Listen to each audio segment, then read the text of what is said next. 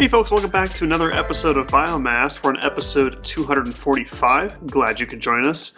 Right now it's just me and Jay, but Livy will be joining us in like 10-20 minutes, so she'll probably pick us up in the second half of the show. But we do have some interesting topics, a few walking back some comments we made last week, but we'll get to that in a minute. But I want to start with some introductions with Jay. Tell us who you are.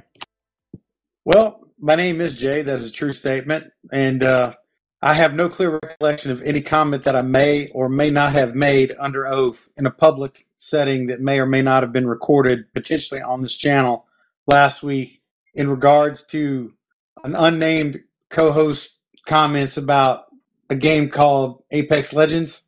But I'm sure we're going to address that in detail at some point later in the show. I'll be really curious to get your take on that because you and I gave that a spin and it was very interesting and not what I was expecting. So it'll be good to talk about. And I am Punky Draven. I sound like I have a frog in my throat because like right before the show I swallowed funny, so I've been kind of coughing up my lungs while I let Jay fill the time. So that's why I sound kind of funny. But I co-host the show here and I do a lot of YouTube stuff with Livy. So that being said, interesting news that came out, but I can't say I'm surprised because it's kind of, I won't say hinting at it, but it kind of fits what's been going on. So Activision Blizzard has had a kind of a rough year. They lost. I don't know if lost is the best word, but they separated with Bungie and no longer have rights to publish the Destiny franchise, which was pretty big news. And Blizzard did not have a good event with their whole Diablo Immortal thing. That was we'll say a fiasco.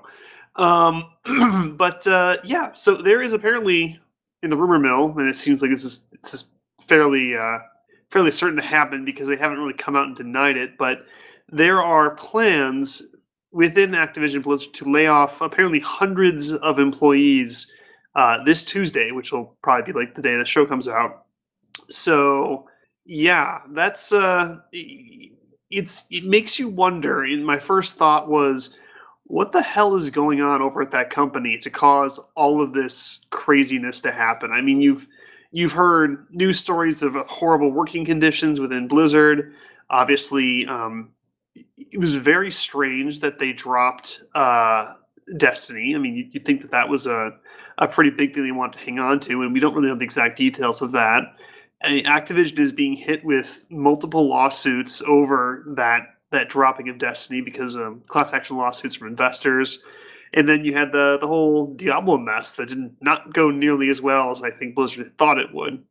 And it's just, like I said, what the hell is going on? It's obviously there's some bad juju happening in that company right now. And I think I read a stat that it was like Activision Blizzard employs like almost 7,000 people worldwide for their stuff, which is huge. And if you have something, a mass layoff across the company, and supposedly Blizzard is included in that grouping, though it's not clear on where these people are being laid off from. But yeah, I don't know, Jay. What do you think is going on over at this company? I think that there's a lot of people in suits walking around, smiling, telling everybody to stay calm. They've got it under control.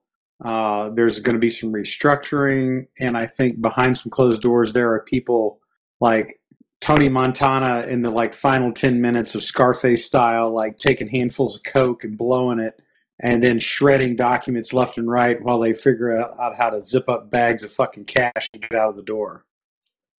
Yeah. Did that come over as bitter? I didn't mean that to come over as bitter. No, not at all. I mean, Activision's a great company, right? Right? I mean, it's not like they just hired a new CFO and gave him a $15 million signing bonus or anything like that, and then turned around like a week later and laid off 100 people, a couple hundred people. So that was actually brought up by like there's a few pretty legit game industry reporters that have been kind of very quietly pointing that out, that like, hey, Activision here in the relatively recent past has had a domino series of bad things happening whilst there's been restructuring, and I mean that legitimately. Like, like restructuring or at least some position moves at the very top end of the corporation that are netting some big dollars. This all kind of smacks as this could not go well, or there's probably some rough things in the works. So in terms of what it means for everybody that falls under the Activision rubric, I don't know, but I would be worried. I don't think Diablo is going anywhere soon, but if you're going to a mobile game and you're Diablo, it makes me wonder, is that purely because of the monetization you think you can get out of that game? That's got to be it. Vice putting a lot of development into another Diablo iteration. Blizzard, or correction, not Blizzard, we'll get to them in a little bit. Bungie cutting loose, it makes you wonder, there's probably some mutual, like it's time to leave, but there's some pretty smart people at Bungie, and they had to have known that there's some rumblings, I guess. I don't know. I don't know. I think that we're going to see some things getting roughed up before this is all said and done, and I think Blizzard is going to be probably the most high profile. When you had a game like Blizzard, by anybody's measure, I mean, Pokey, please call me if you think I'm wrong on it, they're a pretty solid developer, like in terms of a studio that puts out quality product time in, time out, polished, delivers more pretty much on target, on time, and doesn't have a lot of misses. They would be in that relatively small category of developers that I would say do that. Like that is their MO. So if you're looking to go in there and harvest like personnel and resources by working them over, you got me. That just doesn't sound like a good thing. Yeah, no, I mean, you're totally right. I mean, Blizzard is as a developer is usually really solid. I mean, they have a few missteps in recent memory, but everyone does for the most part. But usually they put out really good products. But Activision Blizzard as a publisher is a shitty ass company. It just it is what it is. And yeah, I mean, if you're sitting on a golden goose like Blizzard and you start kind of hashing out, I mean, do you think that they're reaching for the Asian markets with these mobile games, and they're realizing that in doing so you're pissing off your existing player base? Because I mean, this has happened a couple times where companies have gone to mobile, free to play, whatever, and it has really backfired for existing customers. I mean, I don't know. I mean, everybody kind of throws that up every time you say the word mobile and you say Asian market. I'm sure that you get to some statistical analysis that that frames that out for you. But I think I have to, because look, I'm not in the game development industry or the publishing business. I like neither one of us are. We can only look at it from very interested third party observers. That's our perspective basically. However, we're both two relatively intelligent guys who've been around for a while, pretty educated. We're both in business, not named cop podcasting like in our day jobs. We both have a, move around in the business world pretty well.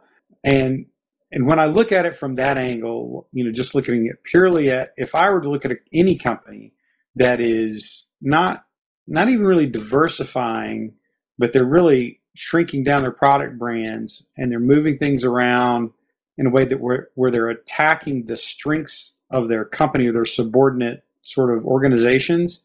Cannibalizing is probably not the right word, but they're definitely like shaving them down hard to try to retain some level of profitability at least, or to save costs.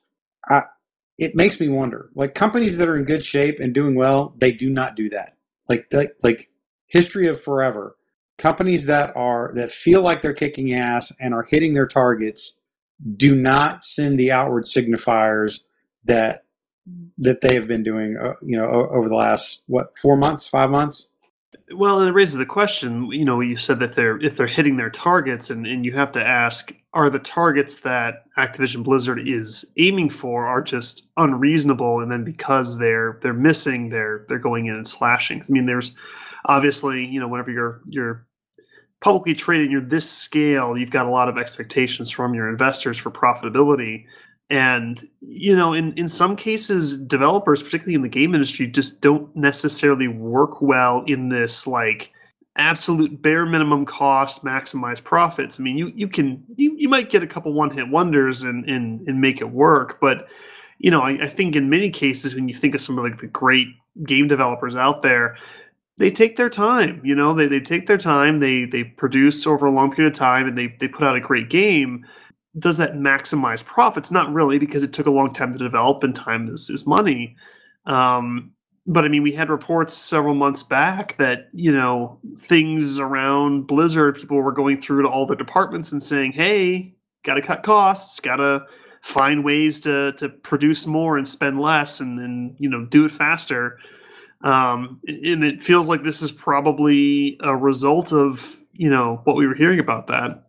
So, I got to ask, like, how much do you want to bet over the water cooler in the last few days? There's a lot of people at a place like Blizzard going, "Wow, it'd be kind of cool to be Bungie right now." They're probably thinking like, yeah, I mean, like we've talked about before, it's like Bungie is in kind of a scary but exciting place where it's like they've got a lot of room to fail, but they've also got a lot of room to go up. And if you were at Blizzard, mired in the culture that you just described with cost cutting and a lot of this shit that's kind of been going on, pretty much anything's going to look more appealing than that, because I mean you're locked in fearing for your job every day, and opposed to, hey, go work at Bungie and this thing might end in a dumpster fire, but it could also be something really great. It's got its appeal. It's never a good working environment to be in fear of your job. And whenever you hear restructuring or cutting costs, you're going to be terrified. And it's shitty for the developers. I mean, I've been there. It's awful. It's a horrible environment to work in. And I feel for the people there. It sucks. No, I agree. I am definitely watching this kind of story. And when the Bungie split came out, we were all like, hey, maybe Activision had been signaling that they weren't happy with the profits from Forsaken. There were some issues, and when the split happened, it seemed relatively amicable, but make no mistake, I don't know that anybody can count pennies in the industry better than Activision. I'm not saying that's a good thing as a consumer, by the way. I'm just saying that they have a history of being very, very conscious where their bottom line is. So again, when you see like head sheds in the corporations getting golden parachutes and all of this happening at the same time, it just and for the record, like I do not wish ill on anybody involved in this. I just want to be real clear on that. And it's always really easy to say like, hey, well, like hey, if those CEOs and CFOs and stuff weren't getting like $1 bonuses, maybe they could put some money in the game. I get that, and that's really, really easy to say until you start getting into those positions where that becomes an option. That being said, I hope that this doesn't come apart at the seams like it sure looks like it's going to. One, there's going to be a lot of people out of work, and I mean, like probably a lot of hardworking good devs, like people that actually try to make games because they like making games or want to make games. For guys like you and I to consume, I hope a lot of these people land on their feet. So that is one thing, and I'm sure that there are people at Activision proper that are good folks, and they're just like, hey, like I'm just trying to show up to work 9 to 5 and do the best I can. You don't want nobody wants any of these people. You're not wishing ill will or like secretly like watching the train wreck. Well, we are kind of secretly watching a train wreck. Yeah. That being said, I think that it would be kind of good for as a consumer if EA and Activision, there's maybe one or two other ones, but EA and Activision are probably the big headliners. If they like kind of drifted apart a little bit, had like a little bit of wake up call, and then put some oxygen back in the room for other people to operate. But that being said, that's a pretty big step, though. Yeah, no, I mean like I said, the good news is that if this thing does fall apart, or at least at least for some people it will. The fact that you could say, "Hey, I worked at Blizzard," is a really good way to slap that on the very top of your resume, and you could probably find work pretty quick. I mean, it's a respected name, and people who are working there as developers are probably not going to have too much trouble finding work somewhere. Hey, check this out. If I was really smart, if I was, well, not smart, if I was more conniving and bastardly than I am probably now, and I worked in the game industry, well, not even more, if I just was working in the game industry, I would fucking be all over Twitter right now, like going, like at Blizzard, have 55 job openings here at Respawn to work on Apex Legends. Let me know if you're interested. If I was Bungie, I'd be like, at Blizzard, hey, looking for some folks to help us work on some future game IPs, maybe, yo. Right. I would absolutely double down on that, like 100%. Yeah, it's like, hey, we can interview you like before Tuesday, just in case you're interested. In case you're looking to move. Can you imagine pulling like an epic move? Like, they tweet blast people. They were like, "Oh yeah, no problem. You need some help? We're buying your company by 2:00." They'll like straight drop a Tony Stark on you. And they've done that 2 or 3 times and like muscled some things around to the point where it made me wonder if they were just doing that just to see how hard they could flex their muscle. And they were like more of a test on themselves. They're like, hey, how much space do we have in the market to do something? But that'd be pretty ball. Like if you had like, imagine like Epic, fucking, Bungie and Respawn all like shot a big note. I was like, hey, all you Blizzard folks, if you need jobs, give us a holla. Like there would probably be a lot of people that would absolutely consider like, I'm not saying I'm jumping ship. I'm just saying I ain't drowning with the rest of you bitches. Seriously, though, I mean, especially in the gaming industry where that job security is not typical for most places you work. So if you see things start sinking, I can imagine that it's you learn to see the signs and know when you bounce because it's going down, and I'm not going to be the last one standing on the ship when it does. So. Yeah, no, it's curious. So yeah, we'll see on Tuesday the extent of what's going on. Like I said, this isn't like a confirmed thing, but it's out there, and Activision Blizzard has done nothing to deny it. So it's probably most definitely going to happen. It's just a matter of how bad it's going to be. So we'll see what the week looks like, and we'll probably touch on this a bit more next week as well. Sounds good, brother. Okay, 2 quick things. Don't want to dwell on too much. So, Monster Hunter World has a new event. It's the Witcher crossover, which is pretty neat. I think the first part of the Witcher content is a permanent fixture. It's not just an event. So it's just going to be there all the time. You basically do a special mission as. Okay, forgive me. Is it Geralt? Is that how you pronounce it? Geralt or Geralt? Geralt. Okay. I'm sure there's some Witcher fans screeching right now. Yeah. No, we're gonna get some emails. By the way, that would be at OCD Trekkie.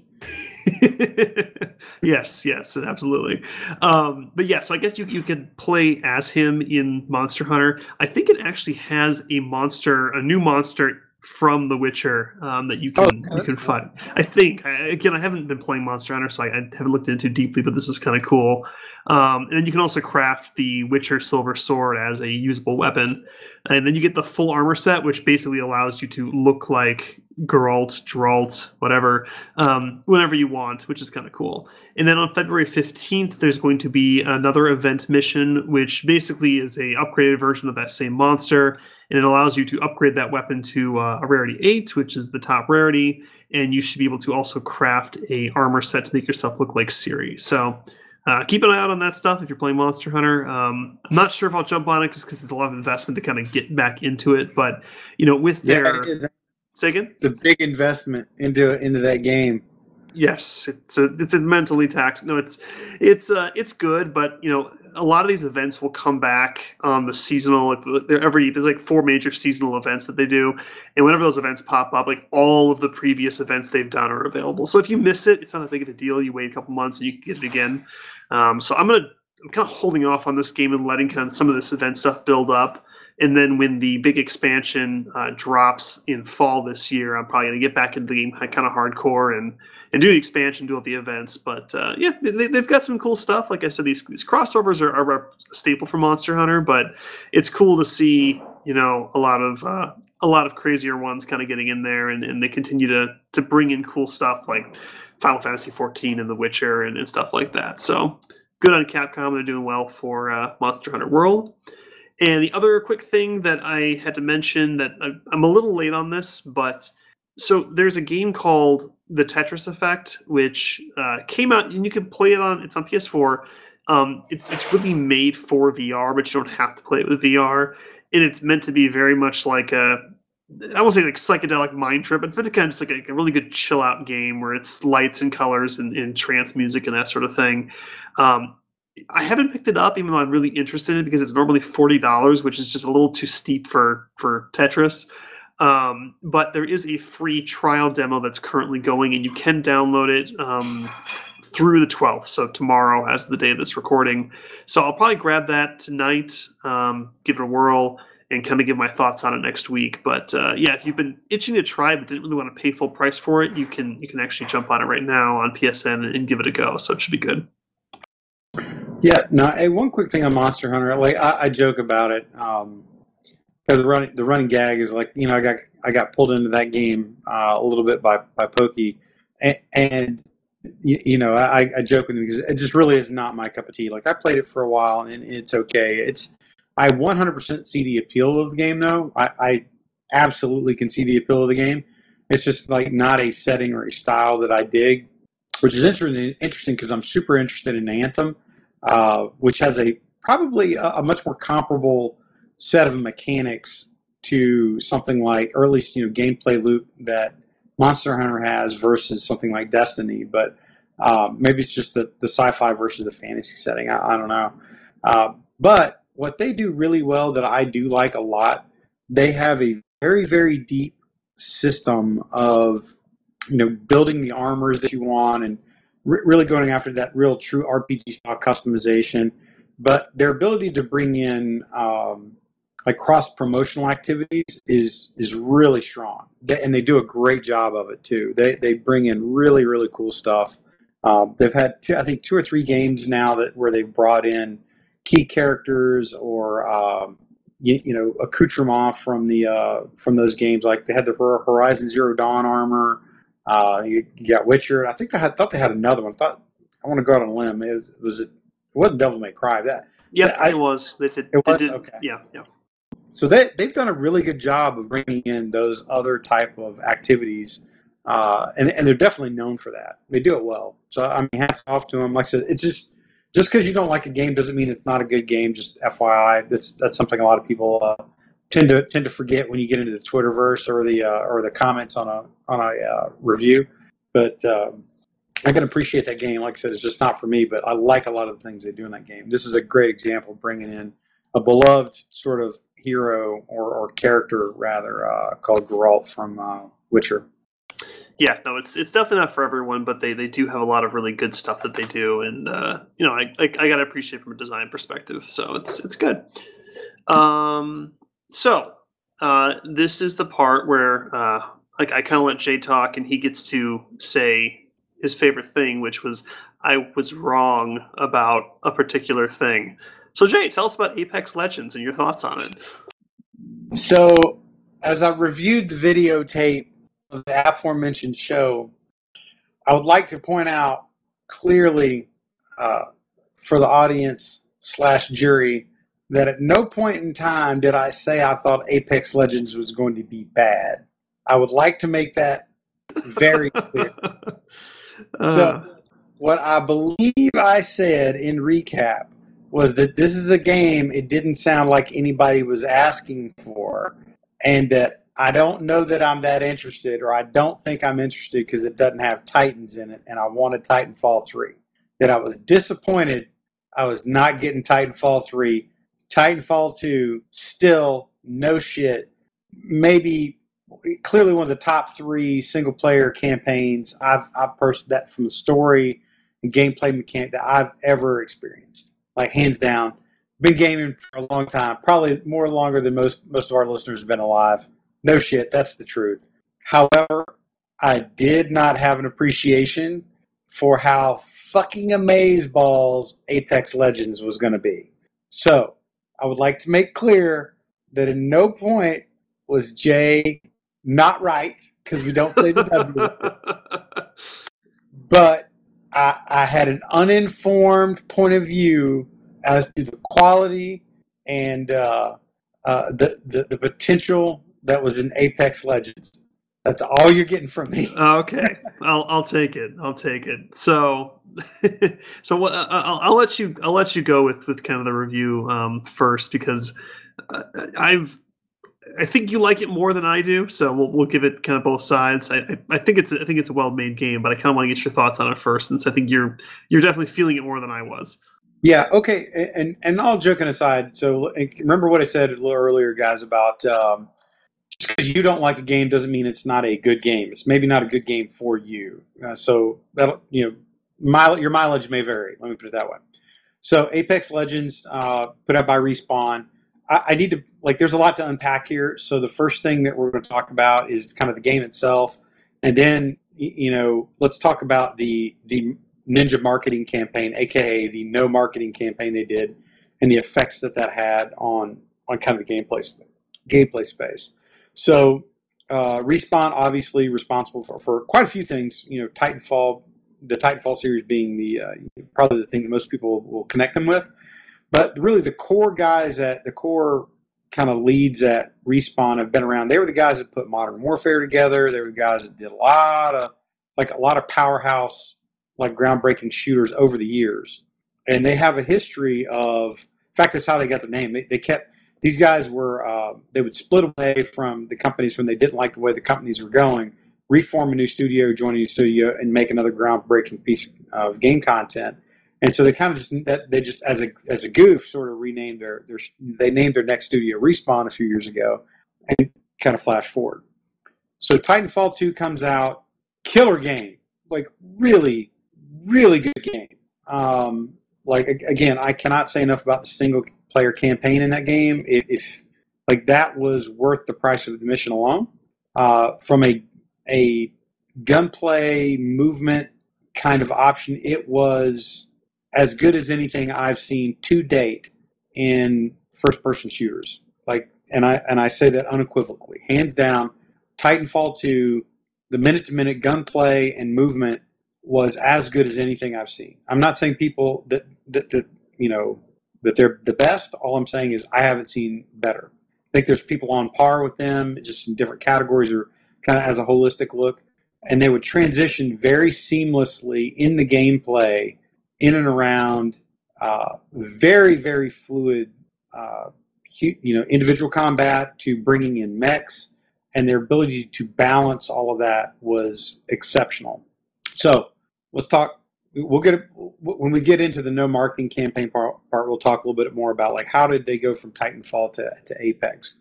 Just breaking down the game, it's battle royale, no shit. So all the things you think about a battle royale are probably in it. There's a big map. You fly over the big map. You jump out. You land on a spot on the ground. You forage for weapons and gear, and then you try to see who's the last person or last team standing. Right? Not groundbreaking there. Okay, let's talk about the visuals of the game and then kind of the mechanics and so forth. So from a technical standpoint, visually, it's a really, really super polished game. It's definitely more in the Titanfall style in terms of it's how it's animated and sort of the visual style. It's an updated version of Titanfall 2 visually. It is in the Titanfall 2 universe. I want to say I think it's 20 years in the future from Titanfall 2, if I'm not mistaken. There's a lot of throwbacks in terms of the guns themselves, some of the assets, the style of dress, and again, just the animation style. The characters are definitely living and breathing. So visually, really, really sharp game. Not a lot of flaws in that regard.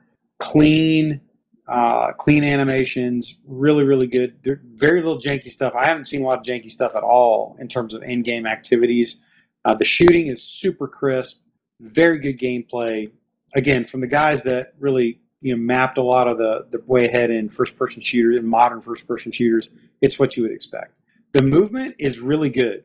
It's exceptionally good, particularly on the type of terrain that they've put out. We'll talk a little bit more about movement in a second, but just how the game looks, it's really solid. Sound, really good. Everything's got unique sound in terms of all the weapon systems, good 3D sound systems in it. So you've got a battle royale game, very polished from an audio and visual standpoint. If anything, I would say some of the characters are almost, it can be too colorful because of how it's hard to see them as they blend into some of these more urban and kind of crazy environments you get them into. Not necessarily a bad thing, just kind of interesting. Gun skins, they do all the full monetization drill with skins for like weapons and characters. Some of them, they're not great. Some of them are pretty solid, but I think that's one you're going to see them iterate on a lot. Okay, what is different about this game? Well, the best way I can describe this is if you took Overwatch, Fortnite, or probably COD Blackout and Titanfall, and you kind of melded them together in a very, very organic and smart way that gives you an idea of what you got on your hands. Battle Royale, but it's a hero-based game.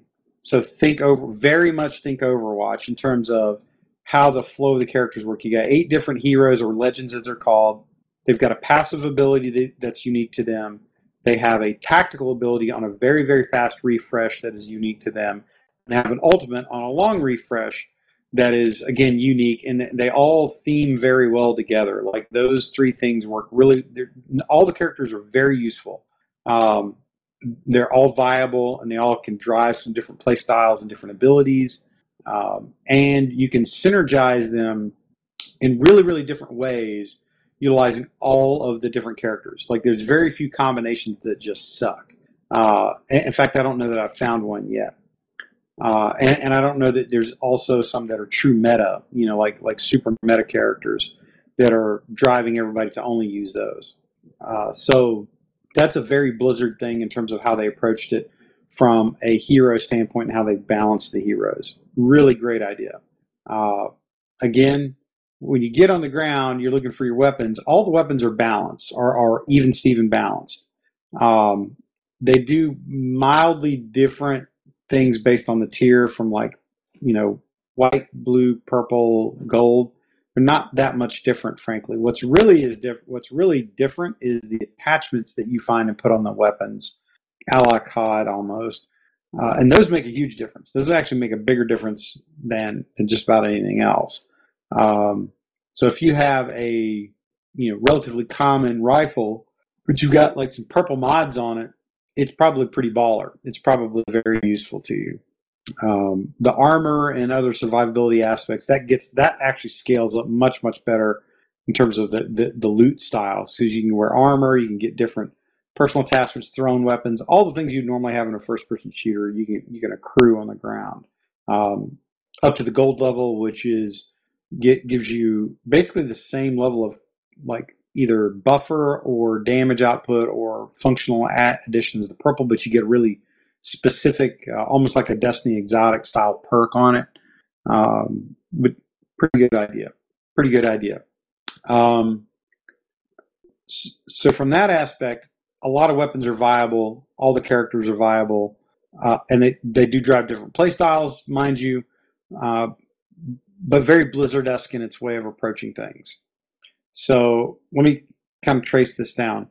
Free-to-play game, Battle Royale, very similar to Fortnite Squads, but it's a hero-based game, a la Blizzard. All the weapons are very, very balanced, yet it's really an attachment-driven game. So there's a lot of components and mix and matching that you can do to get different effects out of your weapons. Very COD style. So you start to see the picture that's developing. It is squad-based, a 3-person squad, which I find to be really, really good. I've not seen this option in a lot of other games, but this works exceptionally well because it drives teamwork. Because there's so few of you, you really get a maximum benefit out of working together. It's not a big, ungangly number of people roaming around. and it really kind of drives a very, very simple, like, somebody's a base of fire and then two other people flank or vice versa. It just really drives really simple, fluid combat. So that's kind of your dynamics that you have going on. Now, where I would say those are all good. I mean, they've melded those different sort of game aspects. Good. And oh, by the way, one of the coolest fucking things is when you shoot somebody, they don't turn into a goddamn 8-story building like in Fortnite. I don't know if you've noticed that, but they bleed fucking wood and brick in Fortnite. It's true. It's true. So in this game, it's again your standard game. You shoot them up, get points, get down to the end. Now, where I would say this game is legitimately, and I'm going to use the G word, groundbreaking, is in how it absorbs the player into the game through the UI. The UI and how it feeds the player information and how he can feed information to his team and back and forth is as good as I have ever seen, probably the best I have seen in any kind of team-based game. To the point where I think a lot of other games need to look at what they've done with this and start immediately telling their UI people and their co-op kind of SMEs to start figuring out how to just straight rip that shit off. That's my personal opinion on it, and it definitely differs from a lot of battle royale and PvP centric games in this way. So let me I'll start literally from the top of the screen to the bottom. The bezel at the top, your compass bezel. The simple addition of degrees, like I've seen a few games that will occasionally do this, usually just see north, south, east, west with some tick marks in it, but actual numbered bezels where you can say, instead of going to the left or to the right, you can give a number is great. Absolutely phenomenal when you're trying to walk people onto stuff. As you drop down into the cursor, and this is where I'll talk about the ping system, that ping system, the AI that is operating the ping system and the cues that the player characters give you is phenomenal. So by hitting on PS4, I'm not sure what the command would be like on console or Xbox or PC, but you hit your top right bumper and you ping something. It is a contextual ping that says this is a location we're going to go to from a waypoint standpoint. Here's a piece of gear. Here's an enemy. Hey, you follow me. And then you can hold it and you can trigger a wild different, like a radio wheel of a lot of different other options, but it's a very, very smart contextual ping. Not only so when you ping something, not only does it mark it on your map and then feeds it to everybody else's map, it marks it on your bezel. And the player characters, not the players like the individual human beings, but the player characters give you audio cues of, hey, I found a Mozambique shotgun, level 1, over here if you need it. And then you can vector over to it, grab it, and it'll give you the automatic option on the screen. Hit down arrow to thank you. You can take care of 75% of your communication just on the ping system that it has set up inside the game alone, which is phenomenal. It makes playing with randos 100% viable. Like 100% viable, you can have a good match with randoms. That whether they're on comms or not, by the way. That is different. That's 100% uniquely different in terms of how they're approaching this game. So that alone is just killer good.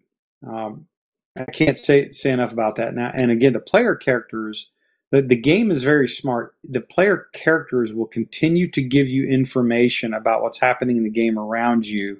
Again, in a contextual way, and it adds a lot of flavor to the game. And a lot of people don't pay attention to it because they usually have that sound down and they're really just talking to their buddies on chat, right? But if you're soloing, or if you can listen to kind of two voices at the same time, you're like your buddies and your character, you'll pick up a lot about the game, like a lot about the game.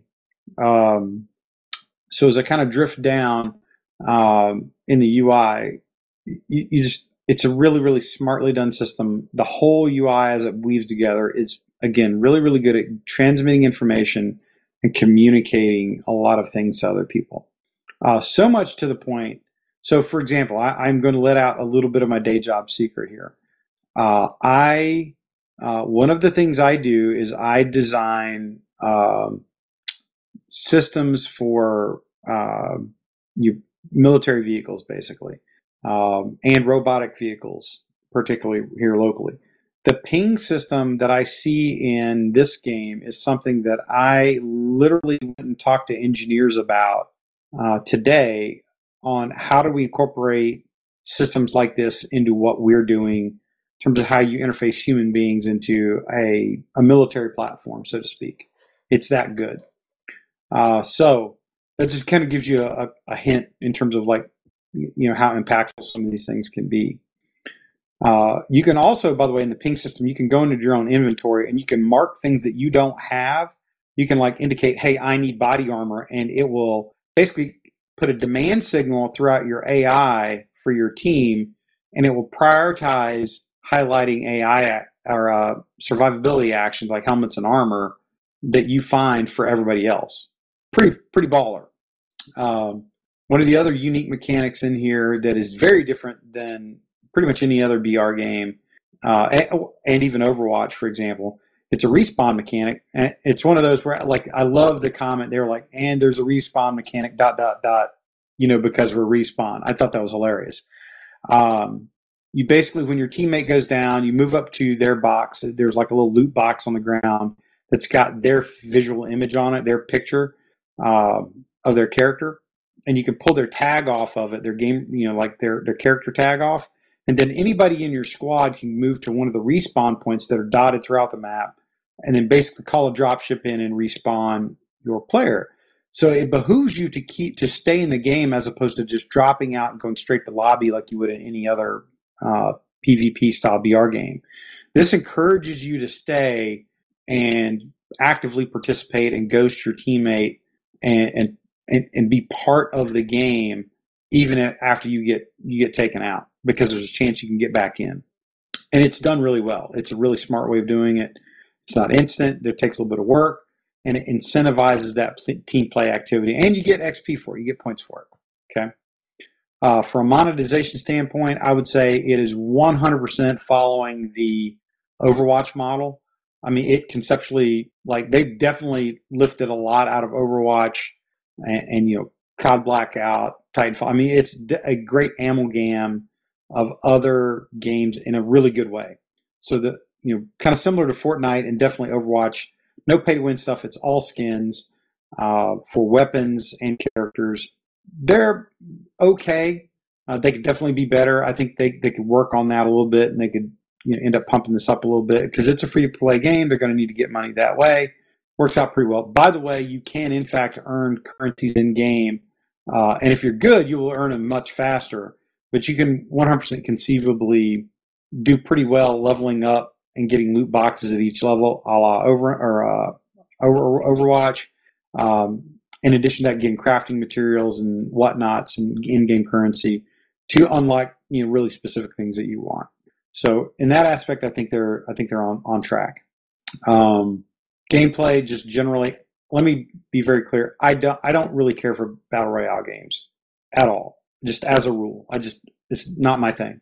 This is the first battle royale game where I actively enjoy playing it and want to keep playing it, and probably will keep playing it off and on, 100%. I don't know if it's the style, the world, combination of all these mechanics. I think it's a very holistic activity for me. There's not one thing I could point my finger to say it's that good. I'd say just the entire experience of Apex Legends. This is a battle royale game that I will play.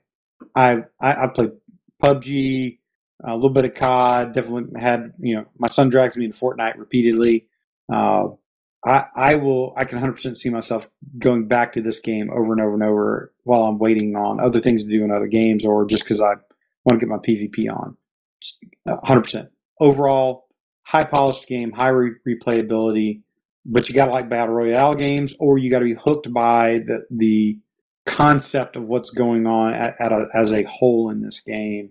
Like I said, it may not still be for you, but if you don't dig battle royale and you want to take a shot at something you'll like, this might be one that hooks you in.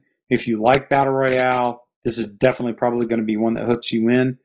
Some people are like, hey, I'd really like a solo queue. I get it, but even the Respawn guys kind of address that. They're like, yeah, we acknowledge that, but there's a very specific feel we're going for in the game, and the 3-person squad kind of drives to that. I totally understand that now after hearing them and then playing it. So overall, this is pretty. I'd give this a pretty high mark. In terms of a game, just general game, in terms of how it hit. Before we kind of get into sort of some of the other like business components and the kind of their marketing strategy and other things, Pokey, what did you and Livy kind of think about Apex as you kind of got into it? Okay, so I hate Battle Royale with a living passion. Usually I load a Battle Royale game, someone gets me to try it out, I play like 3 rounds, and I go, well, that was awful, and I never go back to it again. So everything you said, Jay, was totally accurate. I won't contest any of that. I wouldn't say this game has made me like Battle Royale, and it's not the kind of game I would want to play a lot of, but, logging in, doing like an hour and a half, 2 hours of play, and then going on to something else, and I can see myself playing it. It's got a lot of good stuff going for it. The respawn mechanic is nice. It feels like I'm not screwed the second someone spots me because I die instantly and that's the end of it. The class-based stuff is really cool. I like that, like theory crafting behind it. It's not like each individual character really isn't customizable, but squad composition, I can see there being a lot of really cool crossplay there, especially with how varied each of their abilities are. It's there's a lot of potential there. And of course, it's got that like super smooth, crisp respawn touch. It's certainly not like Titanfall levels of moving and zipping, but that probably wouldn't feel too great for this kind of game. But for a more grounded game by the creators of Titanfall, they certainly did not disappoint in how the moment-to-moment gunplay feels. There's a bit of a learning curve, I think, and that's probably due to my lack of experience with Battle Royale. But I was kind of struggling with managing my inventory, but I see other people do the same thing in other Battle Royale games, and they're very quick at it. So I think that's more on me and not a fault of the game. But yeah, no, like you said, everything that Jay said was true. I have an extreme bias against this particular genre, but I could stomach and enjoy playing this game in short bursts, which is saying a lot considering how much I typically hate Battle Royale. So it's a very well constructed game. The genre is for the most part not for me, but this branches enough into, or rather I say it branches away from some of the parts of Battle Royale that I really dislike, and it makes it actually a little enjoyable, So I thought it was a good game. Like I said, I'll probably play it maybe a little bit here and there. It's kind of how I felt about like Paladins. Paladins was I really like that game. I like the game more than this one, but the MOBA's kind of more my jam. But it's not the kind of game I want to play for like 4 hours straight. But you pick up like 3 or 4 matches and then you go do something else. It works really well for that. That's kind of where this game is for me. So it's I would say likewise. Though I think I need a little bit more time with it because I had connection issues with it. I don't know what was going on, but I kept getting like booted out. But the 10 minutes that I did play this weekend, I never I'm like I never played Battle Royale games, so I have absolutely no I can't say I hate it, can't say I like it, but I think I need to play more to actually care more, have an opinion. Yeah, and I'm kind of in the same spot with that. Just I need to play it more. Maybe my opinion will increase further on it. I don't think it's going to make me want to play it all the time, regardless of how good it is. But like I said, I went into it very pessimistic. The first few rounds were horrible, and then I grouped up with Jay and Livy and did a few rounds. And I was like, okay, I can see the potential here, and it's worth giving it a shot, even if you hate Battle Royale. So, Jay, what'd you think of their marketing ploy, which I thought was really like genius? I thought it was just kind of this like salty, whatever, but now it's like actually it's actually pretty smart because they read the market really well. Yeah, so their marketing campaign was basically not having one. When I mean basically, I mean they didn't fucking have one. So here's how they basically did this. I think it was on Monday, last Monday or whatever. They basically when the fuck did this thing come out? Tuesday? Last Tuesday? Sounds about right. So they had a 15-minute live stream and said, and the game's available now. Please download and enjoy it. Let us know what you think. So they did like a little 15-minute unveiling. Here's a little video, and they talked a little bit about it. And they're like, yeah, we're super glad to bring you this. And we know it's not Titanfall 3, but here you go. And the game's available right now. Please go to this link at Steam. Go to this link at the PlayStation Store. Boo, boo, boo, boo. People immediately start downloading it. Holy shit. I would say the general theme that people were coming out with was legitimately probably closer to what I said last week. It's not a game anybody asked for. We really wanted Titanfall 3 because, frankly, like a lot of people felt that Titanfall 2 definitely got short shrift from EA on how it was released. Phenomenally rated game and reviewed game, both by user and critic alike, but sandwiched in between like every major fucking release that you could imagine when it came out, and it got crushed. If it had come out in a cleaner space, it definitely would have, in my personal opinion, I think it would have done dramatically better. Or if EA had maybe gotten behind it. And in fact, it was kind of interesting. So one of the leads at Respawn, I think it was Vince, when Titanfall 2 came out and it was clear that it was, the sales were just not there. This is pretty clean after pretty close after the release. There was a moment in an interview. He's got an EA marketing guy in there with him. He's like, yeah, well, what do you guys think about like kind of the future Titanfall based on kind of the sales and how things are going? He's like, it's a great game, but it's not going anywhere. He basically said, well, hey, we gotta see what we can do with this. Just sometimes it's happened. The EA guy jumps in and says, hey, we are very committed to the Titanfall, like the Titanfall game series, and sort of PR speak for nothing. All's well, nothing wrong. One of the founders of Respawn turns around to the interviewer live and says, "Yeah, whatever the fuck that meant," and that was his response. So that kind of gives you a vibe for how this was going. So what they basically said is like, look, we know that we are published by EA and all that comes with that. We know we're going to have a free-to-play game with loot boxes. We know what's going on with that. Just a la Star Wars Battlefront, or anything else EA has laid a glove on, by the way, in the last couple of years. So they understood that EA, loot boxes, free-to-play, not Titanfall 3, they would not be able to control the narrative for their own game. So they elected to go dark and literally run this game all the way. People just assumed they were kind of working on another Titanfall activity or something in the Titanfall world. They kind of made vague allusions to that, which is not a lie, by the way. It is in the Titanfall universe. There's just no mechs involved in this. And they were obviously working on a Star Wars game at the behest of EA, which a lot of people were like, that could be the fucking kiss of death because based on EA's track record with Star Wars. But this was a game, reportedly, they decided they wanted to make, and that EA had absolutely nothing to do with the internals of this game, 100%. That they lobbied to make the game. And it very clearly shows that this is the difference when a major league game studio puts its mind to something and steps up and takes one hell of a cut at a vision that they have internally, and they want to put it on the table and say the best marketing is to put this on the table and let players play it and talk about it, which is exactly what they did. I would reference you Bethesda and what they did with Fallout.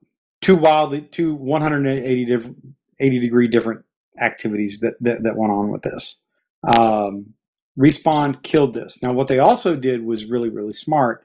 About a week prior, they brought out a lot of power-hitting content creators like Twitch guys and YouTubers.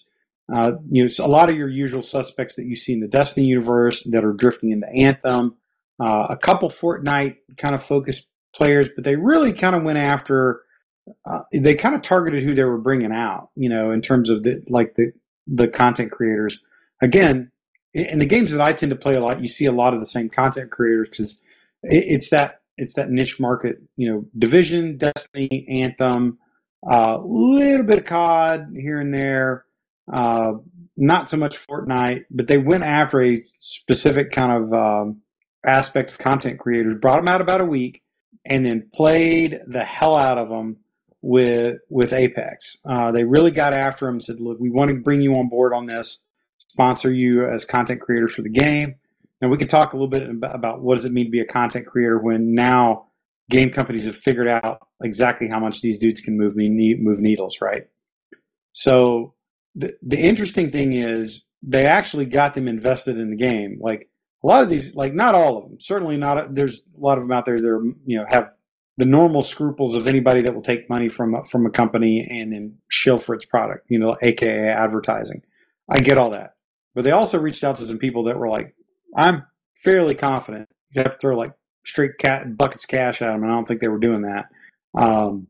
If you like the game, they're going to tell you they like the game, and they're going to go for it because their audience will suffer if the game is bad and they shill for it, which is an interesting thing. And they timed their release so it goes out, and all these content creators get on and immediately start streaming it. They had 10 million distinct users in the first week of Apex Legends. That is amazing. Like, you don't get that anywhere else. And that game is on fire right now. And then obviously EA figured out, like, holy shit balls, this thing worked. We need to figure out what we got to do to double down on it. So they start throwing EA Game Changer money at it left and right, apparently. So you're probably going to see a lot more sponsored content for it. So that tells me a couple things. One, Respawn absolutely knew how to read the market, and two, they were stone cold lead pipe confident about their ability to make a product that people were going to enjoy. That's baller right there. That is absolutely fucking baller. Guardians make their own fate, right? Like, very Bungie. Guardians make their own fate. They bet heavy on themselves. They were like, "Fuck that! I'm not taking a dive." They walked up to the counter, and said, "I'm putting it all on red." Boom, and dropped a thick wad of cash on themselves, and that's exactly what they did, and it's paying off right now. So from that aspect, I would say best business decision of 2019 so far goes to fucking Respawn. No, absolutely. It's they read the market perfectly because he had described exactly what people would think if they came out with this thing and marketed it, and I was like, yeah, I'd say the exact same thing. Like, okay, battle royale, loot boxes, EA, it's gonna be shit, and that's probably what the perception would have been, and they were just super confident, and they were just like, nope, it's good to go. Here you go, have fun, and for the most part, it's very good.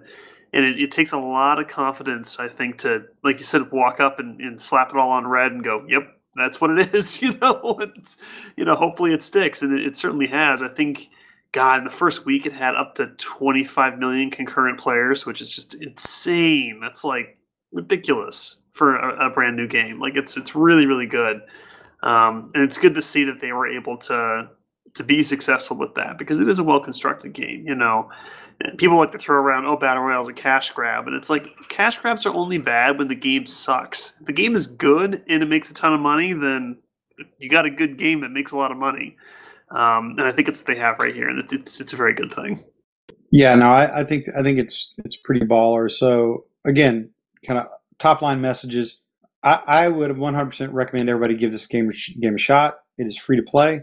It is maybe the best polished free-to-play game at launch that I think I can in any way, shape, or form recall or note. Remember, when I said at launch, there's a lot of free-to-play games that do well, particularly over time. Particularly if they're really, like Warframe's a great example. Free-to-play game does real well. World of Tanks free-to-play game does real well. Fortnite, obviously. But those games at launch weren't this. At launch, this game is power hitting up front. That's really tough even for like paid $60 games. So hats off to them. And you can absolutely see the path ahead of, hey, adding more legends, more heroes that do different things. They can like continue to work on the map. They're going to have seasonal stuff. They've already kind of talked through some of that stuff. Again, how Fortnite changes the map with seasons. We've talked through a little bit of that. So I think this game's probably here to stay. I do not get the impression it's a flash in the pan like some games can tend to be. The game's too good, and there's too big of an audience for it. I think this was going to be here to stay. And Respawn, what they've effectively done they've set up a money printing machine that will support their ability to make other games. Notice what I just said. So if Respawn ever figures out that they want to take the boot of the man off their neck, aka EA, this might be an interesting way to do that, depending on what the business relationship between EA and Respawn is in regards to this IP.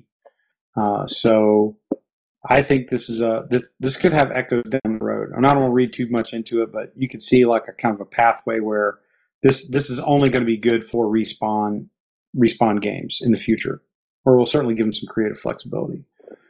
So I think we wrapped up on Apex. I find it interesting that Apex comes out.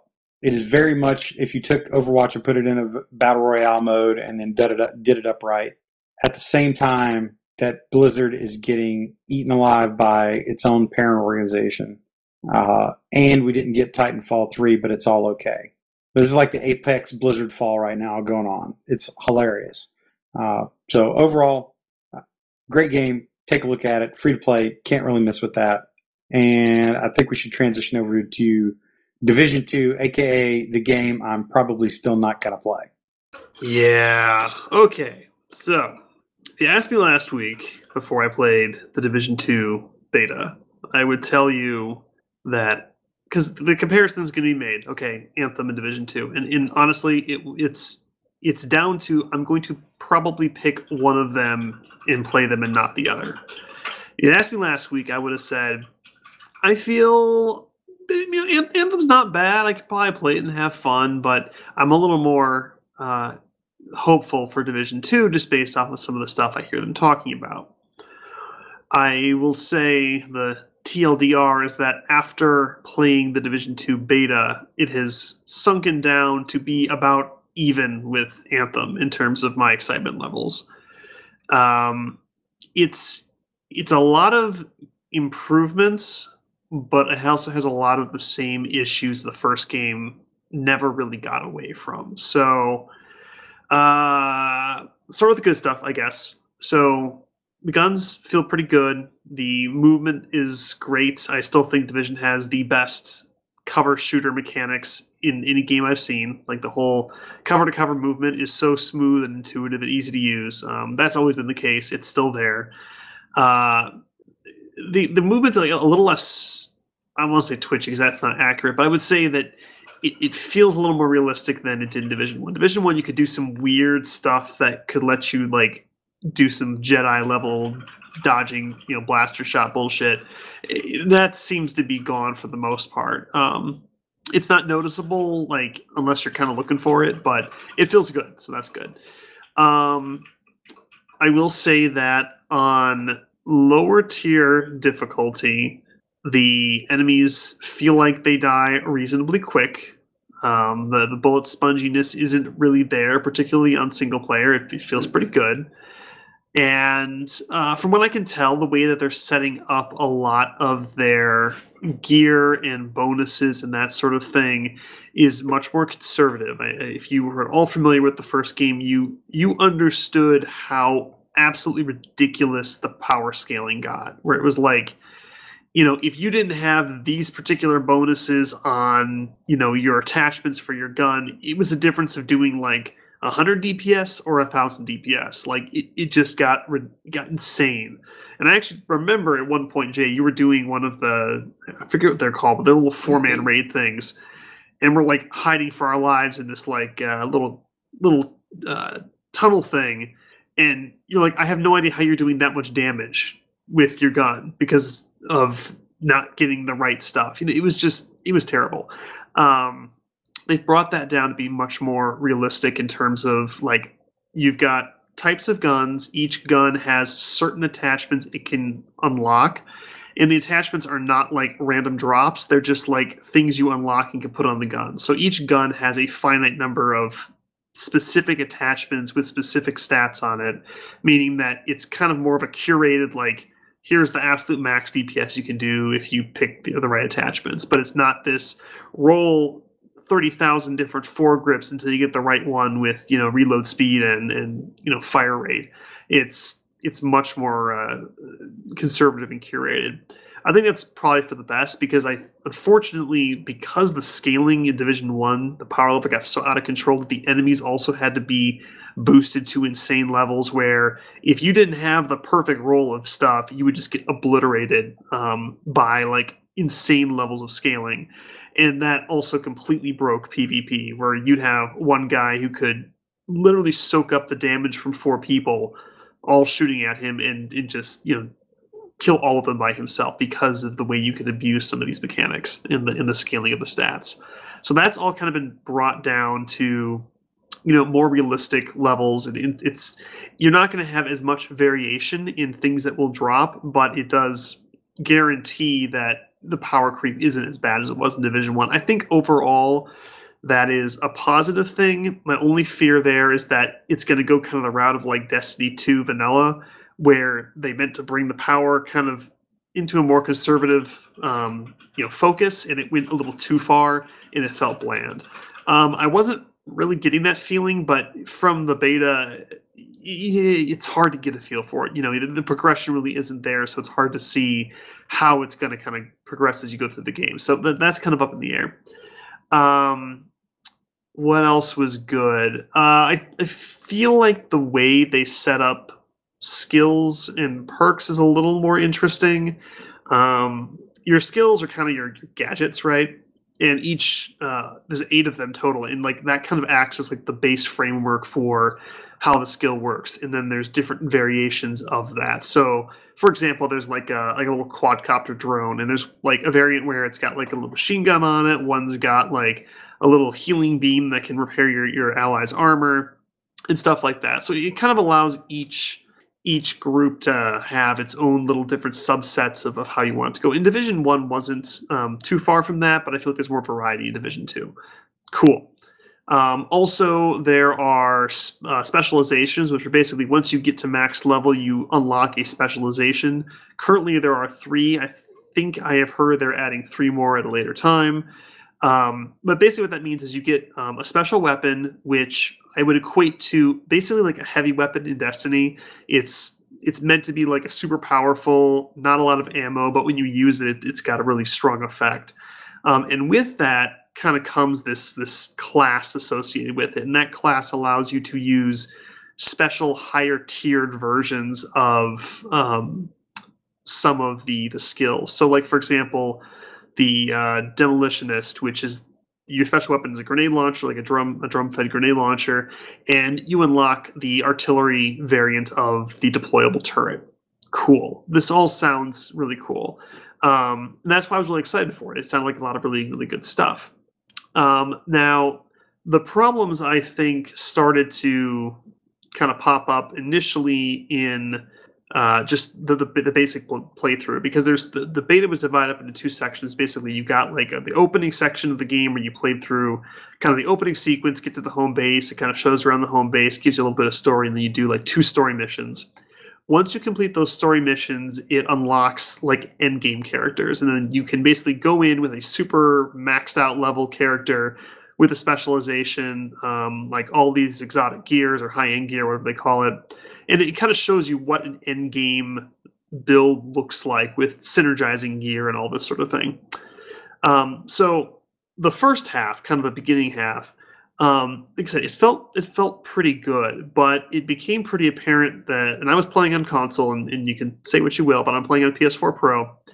The game has got some serious performance issues.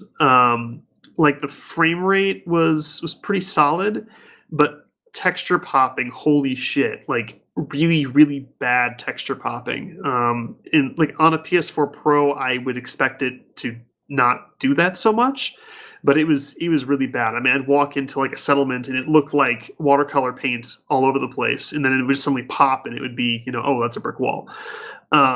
It was really bad. There's also a lot of visual glitches, like, just for an example, there's like a door you push open, and it's like a door with like glass panes in it. So you swing the door open. Well, the wooden part of the door swings open, but the glass remained floating in the air, like it wasn't attached to that portion of the model. And you could walk through it, but it would block bullets, and it wasn't affecting the gameplay because it was at the end of the mission and whatever. I was exiting the area, but it just kind of throws the immersion off, right? Like when you swing a door open, the glass just kind of floats there, like magic. That sort of thing. It wasn't anything game breaking, but it was just kind of like I was kind of hoping this would be a little more polished than this, since we're still like 3 weeks out from the game launch, but still like you'd expect it to be a little bit better shape. So there was that, and then there was a lot of connection issues. We had a really hard time trying to get our fourth person in. I kind of forgive connection issues in a stress test beta because that's kind of the point, is that you're testing the networking. But that was also a difficulty. But I think the most glaring part that I disliked about the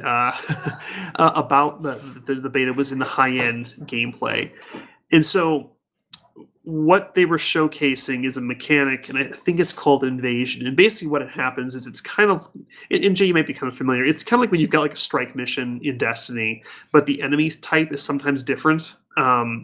So imagine like you've got your high-end mission, but sometimes it's going to spawn like an invasion mission.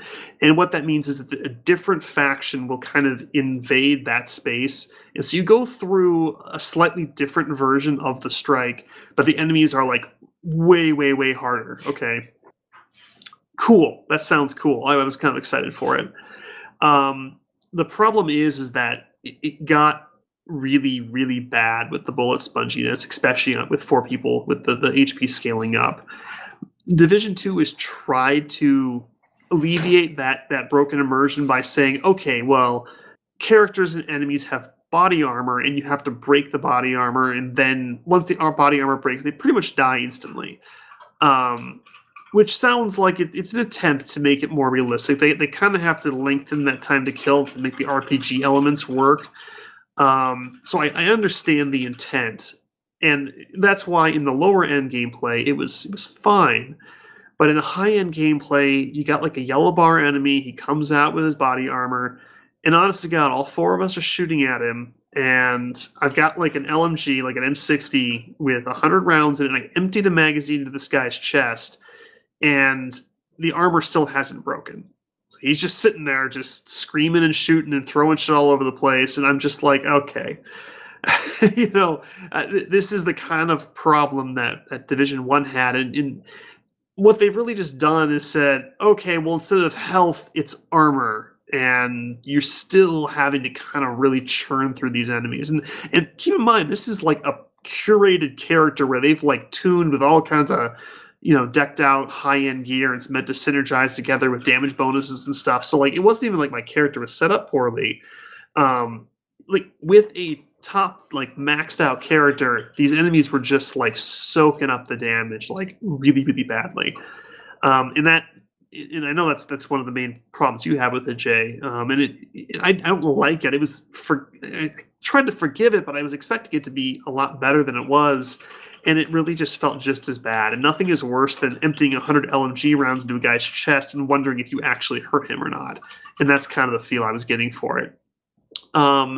Another issue is that if that faction is like the endgame faction, there's some really obnoxious AI behaviors. Like, okay, so they send out gadgets too, but I want you to imagine like a suicide quadcopter drone that rushes you and explodes, but they're going to fire like 15 of them off in a row, and you're just spending your whole time shooting them out of the air because you can't actually hit the guy who's launching them hidden in the back of a parking garage. I was like, holy shit, just stop using that fucking ability. It was really obnoxious. And that was turning me off. And then you started to some of the specialty, the higher tier specialty skills really started to kind of show some core design problems. Like in Division 1, most of the abilities are you like activated it and it would either kind of prime an ability, like the little seeker drone would just kind of, a little ball would like follow you around, and then when it detected an enemy, it would run up and blow up. Or you would like throw something on the ground, and it would have an effect, like a medic heal area, or an assault turret that would shoot enemies. Those are still in the game. Like, don't get me wrong, those exist. But the problem is that, like, I want to say, like, maybe half of the abilities that were available in the beta are active use. And what I mean by that, and I'll use the Demolitionist's artillery turret as an example. So it's the same little, like, briefcase thing you throw out, like the assault, like, turret. But you throw it out, and basically what you have to do is manually aim this little cursor on the ground around the area, and when you pull the trigger, the artillery turret will then fire like a little mortar shell in that direction, and it will blow up and do damage. The problem is that you have to account for aiming the thing, firing the thing, and the time and angle it takes to get there to hit something. And I understand that probably the intent is that it's meant to flush enemies out from behind cover, but it almost never worked out that way. And I found myself firing off my limited supply of mortar shells and basically just whiffing it every single time. And I finally, like, just stopped using it because it was faster just to shoot the guy with my gun than it was to use the ability. And then there was also kind of an overly situational aspect to a lot of them. Like, for example, I've got the mortar turret and I'm in a parking garage. Well, if the turret detects that the arc of the mortar is going to hit something before it gets to the target, it just won't fire. So if you're understanding how a mortar works, it has to kind of arc a shell, in like a parabolic arc through the air, and it'll hit the ground. The problem is that it keeps clipping into the ceiling of a parking garage. So the only thing I could actually shoot with it had to be like 5 feet in front of me to keep the arc small enough so it wouldn't hit the ceiling. And it was just obnoxious. And I was just getting pissed off at it and just stopped using it entirely, which is a real turnoff when you're talking about kind of like the core part of this type of game is the skills and abilities. And I don't want to use half of them because they're too difficult or too situational or just not effective enough to actually be useful. And it was really disappointing. So it's like, okay, the stat stuff is good. Like they're kind of bringing it in, hopefully it's not too far, but I like the thought process there. I like what they're doing with every piece of armor is kind of part of a set. So you get like set bonuses for matching manufacturers. They kind of have preset bonuses. Cool. I like that. The gunplay feels good. Nice. The PvP, I didn't try the PvP, but a lot of what they were talking about sounds appealing. Probably not something I'd dive into still because that's just not my jam for Division, but it's supposedly improved. But like a lot of the skills are difficult or to use or not enjoyable to use. The enemies are still super bullet spongy, and you've still got a lot of really obnoxious enemy behaviors. Just like spamming of stuff over and over again. And like, yeah, they could probably patch some of this stuff in, fix some of the enemy behavior, but like the bullet sponginess, like their whole thing with Division 2 is no more bullet sponges. So it's almost like they think they've solved it, but the problem's still there, which is really discouraging because that's a big problem. And if they think that what they've done is a fix, it's not appealing. It's not satisfying to play. So I guess the question is it fun? Well, yeah, it was pretty fun, but it still had a lot of kind of those annoyances that you just kind of put up with in Division 1. So it kind of comes back to the question of like, do I want to buy this game? And I think it, again, like I said, kind of for me between Anthem and Division, I feel like Anthem is better designed overall.